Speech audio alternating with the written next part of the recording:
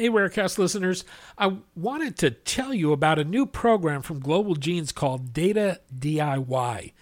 Access to data is essential for advancing the understanding and treatment of rare diseases. The challenge for patient advocates and organizations is to be as savvy about data as researchers and clinicians. The Global Genes Data DIY program teaches organization leaders how to become empowered data owners and stewards. If you'd like to learn more about the program, attend an upcoming Data DIY workshop, or view resources, go to globalgenes.org/data DIY.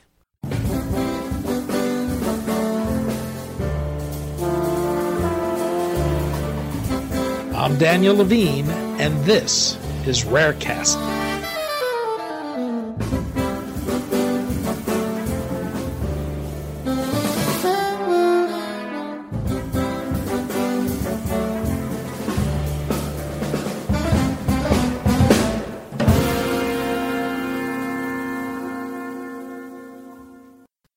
Drug developers and regulators are rapidly expanding the use of real-world evidence to develop rare disease therapies, but a new report finds payers are far less enthusiastic about incorporating such data and evaluating the value of therapies. The report from Syneos Health found payers have concerns about a lack of standards and have gaps in their understanding. We spoke to Meg Alexander, head of the Reputation and Risk Management Practice for Syneos Health, about the report, the important role real-world evidence can play in rare disease drug development, and why payers are moving slower than drug developers and regulators to embrace real-world evidence. Meg, thanks for joining us. Danny, thank you so much for having me today. I've been really excited to talk to you about real-world evidence and the role that it can play with both rare disease development and market access. Well, let's start with a definition. When we talk about real-world evidence, what's meant by the term and what does it include? I am so glad you asked that because I find that there's actually not widespread understanding or consensus on this in the field. So starting with the foundation is a great place to begin. So let's just start. Real-world evidence is actually obtained using real-world data. And I suggest we actually start with real-world data. And that's basically data that's derived outside of the traditional randomized controlled trial process. So real-world data can be from electronic health records. It can be from medical claims and billing. I think in a very exciting way, it can come increasingly now from mobile phones and wearable devices, as well as things that we may be more accustomed to in the rare disease community, such as natural histories and registries, as well as patient-reported outcomes. So that's what real-world data is. That's really the building blocks. And real-world evidence is essentially the synthesis or the analysis of this real-world data.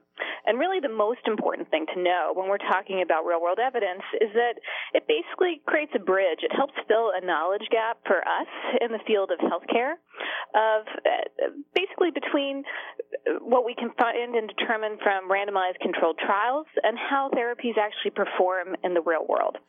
And why is the use of real-world data and real-world evidence so important when we talk about rare disease? I think it's hugely important, and there is tremendous opportunity here for where real-world evidence can help advance not just the approvability, but also the accessibility of therapies for rare and orphan conditions. And really, when I am counseling our clients here at Syneos Health, the four areas that I think real-world evidence holds huge potential is these four areas. Basically, we know that real-world evidence can be very effective when used as control arms in clinical trials. That's really the first place where we're probably more commonly used to hearing its application. So the use of natural history registries or potential categories where there's a very grievous condition where it would be unethical to conduct a control arm of the trial. The second area is really helping fill the gap of how medicines work in the real world outside of highly controlled clinical trial protocols. So after we've gotten through the approval process, we can see how that therapy is performing. The third area is the ability to potentially expedite approvals and the use of additional indications. We can look at therapies and how they're being used in the real world and potentially see their benefit for additional subpopulations or indications. And then the fourth, and this is really the area that I get excited about, is market access, because we are seeing so many rare disease therapies come to the fore and get approved, which is excellent. But of course, that only matters if patients can get them and benefit from them. So as we're seeing more expedited approvals come from regulators of rare disease therapies, we want to make sure that payers are seeing the value of those therapies in the real world and covering them so that patients can get them and afford them. So those are really the four key areas of where there's current use and tremendous opportunity to apply real-world evidence so that patients can both get and afford very effective rare disease therapies. The FDA has been moving with speed with regards to the use of real-world evidence. What have they done, and how well established are the regulatory guidelines and standards? So the FDA has been very responsive to the application of real-world evidence. Danny, you and your listenership probably are familiar with the fact that in the end of 2016, the 21st Century Cures Act passed Congress, and basically Congress informed the FDA or directed the FDA that they want to see the use and the application of real-world evidence across the board, including for rare diseases. The FDA has been fantastic about that, and they've tried to be very responsive, coming up with guidances, including last May. They gave basically the development community more guidance on how to use and collect and submit real-world data and real-world evidence for both therapies and biologics. So the FDA is working as a partner trying to address and advance this. With that said, it's a moving ball down the field. We're still seeing developers and trade associations weigh in about how we define and collect real-world evidence, what that should look like, how it's submitted. So it's still very much a work in progress, but we're seeing a lot of receptivity on the part of the FDA trying to standardize, make it clear, and ultimately apply it so that developers can more expeditiously advance rare disease therapies using real-world evidence. You talked about the different ways that real-world evidence can be used. My guess is people may not be aware that we've already seen approvals that have incorporated real-world data into their packages. Can you offer a few examples that listeners may not be aware of? Absolutely. I think rare disease is an area where there's been some exciting application of real-world evidence to the tremendous benefit of rare disease patient communities.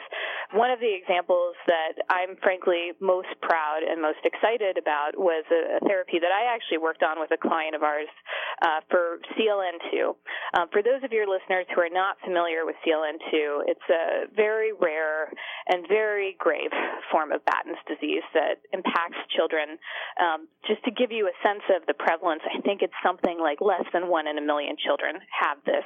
So when you think about a developer trying to put together a large-scale trial with these children, it's very hard to find them, and frankly, they're very sick, they're very fragile, and it has very high rates of mortality. So BioMarin worked very intimately and extremely collaboratively with the FDA to basically combine a phase 1, phase 2 trial where they used a natural history basically as the control arm for that therapy, which was later called Brineura when it was approved. And they were able, as a result, to use a trial of 22 patients who were non-randomized against the natural history control arm. And they saw that in 21 of the patients that the disease did not progress anywhere near as, grievously as it would in the natural history, and that these children were able to hold on to their milestones and basically their ability to move and function much more effectively than the natural control. So this was incredibly powerful. The therapy was ultimately approved on it. And CLN2, as I mentioned at the top, very grievous condition. This was a huge advancement in the field. And we're now starting to see similar trends be applied as we look at gene therapies and other forms of precision medicine. So that was back in 2017, but it created a really incredible precedent and, is continuing to be considered in similar ways today. In Syneos Health's recent study on real-world evidence, you found a bit of a disconnect from what's been happening with regulators and drug developers and the way payers view real-world evidence. How do payers view the role of real-world evidence when it comes to determining the value of therapies? It's a great question, Danny. Thank you, and thank you for reading our report on it. Today, I would characterize payers seeing real-world evidence as in two ways, with confusion and with caution. When it comes to confusion, some of what we need to remember is that real-world evidence is, as a field and a form of evidence, is moving very rapidly, and it's really an umbrella term for lots of different permutations of potential analyses and data. So there's, quite frankly, just some lexicon difference. We may all be speaking the same language, but sometimes perhaps we're speaking with a little bit of different dialects, which is making it harder for us to understand between the regulatory, the development, and the payer communities. So very specifically, we found in our survey of about 64 payers in the U.S. and Europe that many are not using the terminology of real-world evidence at all. In fact, it's roughly about more than half in the U.S., and it's a little bit more than a third in Europe. So first of all, we need to just close the language gap here and get some more alignment on terminology and standards. So that's the confusion piece. And then on the caution side of the coin, payers are sometimes questioning factors about the credibility of real-world evidence, meaning, is it reproducible? If the developer, the manufacturer, is the person running the analysis, could the data be cherry-picked? Could it be proved again? How does that compare with their own internal models and claims data that they may have in their databases? So there's some real caution both about the reproducibility, but also the objectivity of real-world evidence. And those are some real hurdles that we have to work as an industry and as a field to overcome together, because we all want to advance medicine together, and we want patients to get medicines that help keep them well or improve their health. But those are some real obstacles that our data and our survey found that we need to find a way to overcome. Well, part of the issues with that last point, I imagine, is that there's a lack of standards. How does that get addressed? It's a good question.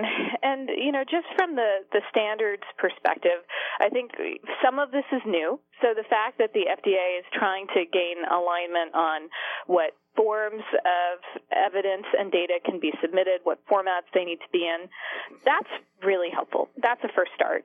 The other things that we can do is there are very good associations out there like ISPOR and PCORI that are looking at data and health economic data and trying to better standardize not just the definitions, as I alluded to them earlier, but also essentially how do we need to demonstrate and share this data in a way that will build more goodwill and credibility. So what I would say, particularly for the rare disease communities who are looking to rapidly advance meaningful therapies, there's a couple things that we should all be thinking about together that could be helpful. The first is publishing in peer-reviewed journals. Payers do tend to give more credence to peer-reviewed content. So if we're not in a competitive field or a competitive race between two therapies for a rare disease, publishing can be really helpful. Also, trying to publish your protocols up front can give payers more of a line of sight of how that data was gone about and created, which can build confidence. And then finally, as you know so well, and your listeners know well, Danny, key opinion leading physicians and academic centers of excellence are hugely important in rare disease. So starting to bring some of those voices on early into the process of how we're going about collecting real-world data and real-world evidence can be important, because if you're a payer, when you go to make a decision about coverage, odds are you're going to call the expert on that rare disease. So if some of the key opinion leading physicians and centers of excellence are bought into this approach and can help validate its accuracy and its importance, that can really help shape the way the payer is looking at the credibility of the data as well. You also found in your survey that there was a varied view based on geography. How do those perceptions vary geographically, and any sense why there's that disparity on a geographic basis? It's a good question. So there are disparities that we're seeing both in the U.S. and in Europe between the two regions, as well as within markets within Europe itself. There are some generalizable areas of caution. I'll speak to those first, and then there's some market-specific nuances to your point, Danny, that we found. Overall, what we're seeing when it comes to payer cautions about real-world evidence, and this is particularly true in the U.S., is questions about objectivity, transparency, and reproducibility. So payers are looking at their own medical claims data and asking, why should I necessarily trust an analysis from the developer who, has some skin in the game to be able to serve the evidence to me in this way relative to my own models? So that's a real challenge that we need to overcome, and some of those approaches that I talked about a moment ago can really help. When we go across the pond to Europe, we see that increasingly health technology assessors, which often are the groups that in many European countries help ensure and make determinations about access to medicines, are more open to real-world evidence. So that's a positive sign, but it very much varies based on geography. So, for example, in Italy and Spain, we've seen more receptivity to the application and the use of real-world evidence, whereas in Germany, we saw more hesitance, very similar to some of the trends that we saw in the U.S. about questions about objectivity and manufacturer data. I think as an industry and for those who are trying to develop rare disease therapies, we should be thinking about where are there markets where the nation is actually the payer, because in some of those markets we may have better claims data, better registries that we can tap into, so that helps address some of the question about the objectivity and bias of the data. But it's very inconsistent. It clearly shows there's a lot of work that we all have to do to get on the same page. What are the consequences of regulators and drug makers moving down this path and embracing real-world evidence and leaving payers behind? What will this mean to patients? Well, two things. One is approvable does not necessarily equal accessible. So that's the challenge that we really need to think about here, because if we do have supportive and favorable regulators, which is fantastic, which we have certainly seen from the U.S. FDA, increasing the approvals of rare disease therapies, if they're not covered by insurers, if they're not accessible, we're going to continue to run into huge barriers, right? We want to make sure that we're not just approving efficacious rare disease therapies, but that those patients who can benefit from them get them. So I don't think we should be looking at this as a race. We need to be looking at this as a team effort of how do we move everyone downfield together. And ultimately, payers should have skin in the game because they are paying for therapies. So they want to know that they're paying for therapies that work. And real-world evidence is an incredible tool in helping unlock the answers to how rare disease medicines provide value in the real world. Not to sound too cynical, but I'd argue that one problem may be that drug developers and even regulators have an incentive to embrace real-world evidence. What incentive do payers have to embrace real-world evidence? Payers should have a significant rationale for believing in and advancing the use of real-world evidence, because at the end of the day, as is very true in the definition of who they are, they're paying for medicines. So they have a lot of skin in the game to ensure that they are getting value for their investment. So there's really three reasons, if I'm a payer, why I actually should care about embracing real-world evidence. The first, as I just mentioned, is value for money. They're paying for the therapies, so they want to ensure that those are going to patients that they're actually effective and that they're working in. Increasingly, the second piece of why payers should care is the burgeoning use of outcomes-based agreements. We've seen some fantastic therapies approved in the last 2 years that are working with payers and the developer to have outcomes-based agreements. So basically, they're trying to understand how they're paying for therapies based on their performance in the real world, similar to clinical trials. But you need to have real-world evidence to assess that. And then finally, payers also are the ones who set formularies. And, patients really think of formularies as, what tier their therapy is on. When we all go to the pharmacy counter, it's the difference of whether we pay $20 at the pharmacy counter or $200 at the pharmacy counter. But formularies are readjusted with some frequency. So real-world evidence can actually provide the insights to payers about how therapies are working in a competitive landscape and what therapies should be on a lower tier versus a higher tier. So at the end of the day, payers should actually have a lot of skin in the game to invest in and apply real-world evidence. We just need to come to some common standards about the credibility and the collection of that data and how we apply it. The report takes a rather optimistic view. Why the optimism? Well, I think you hear here is, really in what I just said, is this is the future. In the sense of we have incredible technology today to capture more forms of real-world data than ever before. When I talked about the definitions of real-world data earlier, you heard me talking about electronic health records and mobile devices. But increasingly, we're able to use even new forms of technology like natural language processing, which is an incredible form of technology that enables us to look at some of the soft data and things like medical records, like notes, the notes that your physician or nurse may take at an appointment, and to be able to analyze that for trends and for signals. So we have incredible technology today that is coupled with also miraculous medicine in terms of what we are seeing with gene therapies and precision medicine. And frankly, the more we learn about the genetic underpinnings of disease, the more rare disease therapies we'll have. So the technology is there. The medical science is there. Now we just need to have the same level of innovation and reimbursement. And there's no way we're going to be able to realize that if we don't embrace real-world evidence as a field. So I see this very much as an eventuality. It's coming. We just need to be having open lines of communications between payers, regulators, patient communities, and pharmaceutical developers to be able to get there together. What's it ultimately going to take to move payers to have faith in real-world evidence and incorporate such data in their evaluations of the value of rare disease therapies? Well, like most things in life, I think it starts by listening and listening to what the payers have to say early in the process, too.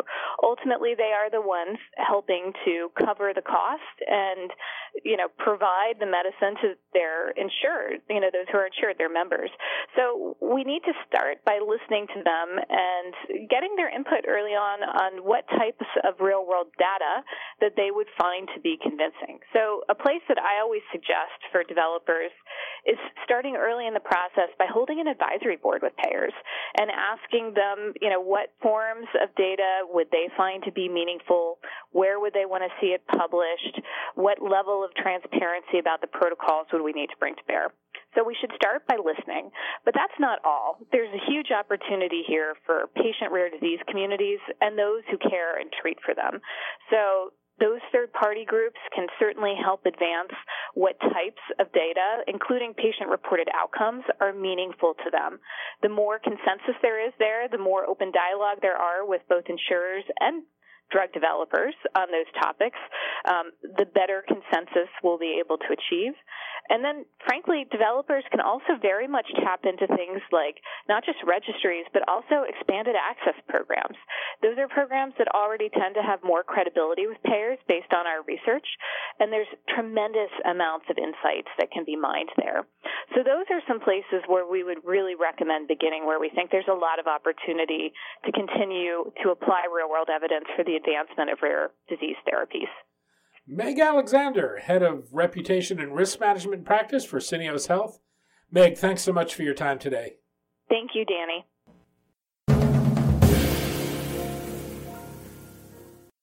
Thanks for listening. For more information about rare disease and to connect to the rare disease community, go to globalgenes.org. To keep up on the latest news and trends affecting the rare disease community, be sure to visit raredaily.org. You can subscribe to the Rarecast RSS feed through raredaily.org or through SoundCloud, iTunes, Stitcher, or your preferred podcast manager. The Rarecast is produced for Global Genes by the Levine Media Group. You can also find our podcast, The Bio Report, on these popular podcast sites. Our theme music is composed by Jonah Levine and performed by the Jonah Levine Collective. We'd love to hear from you. Drop us a note at danny@levinemediagroup.com.